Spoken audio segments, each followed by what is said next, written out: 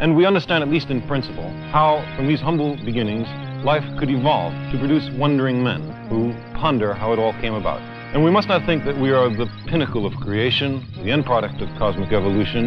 It may well be that elsewhere there are creatures more advanced than we.